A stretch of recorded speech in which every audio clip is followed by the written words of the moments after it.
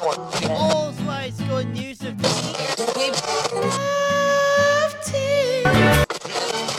Ladies and gentlemen. Now let's see what's happening on Ham Radio.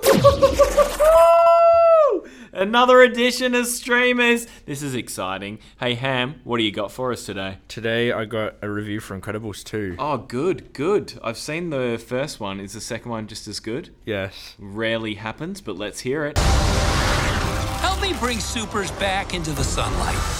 Incredibles 2 is directed by Brad Bird, and it takes place right where the first one ended with the Underminer. But in this world, superheroes are illegal. So Winston Dever, a superhero fan and businessman, calls up Mr. Incredible, Elastigirl, and Frozone because he wants to make superheroes legal again.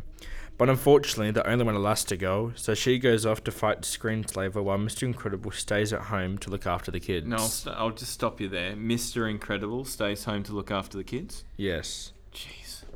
What a man, what a mighty good man. Yeah, keep going. I'll watch the kids, no problem. That's not the way you're supposed to do it, Dad. They want us to do it this way. I don't know that way. Why would they change math? Math is math. Okay, Math Dad. is math. Hello? Screenslaver is a villain who wants to make superheroes illegal forever by hypnotizing them and erasing their memory. The adults get in trouble and it's up to the kids to save the day. I had a really fun time with Incredibles 2. I think it's even better than the first one, and I'm going to give it 5 stars. Is that your...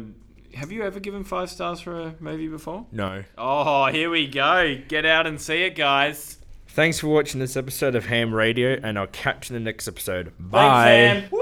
I'll be there ASAP. Where you going, ASAP? You better be back.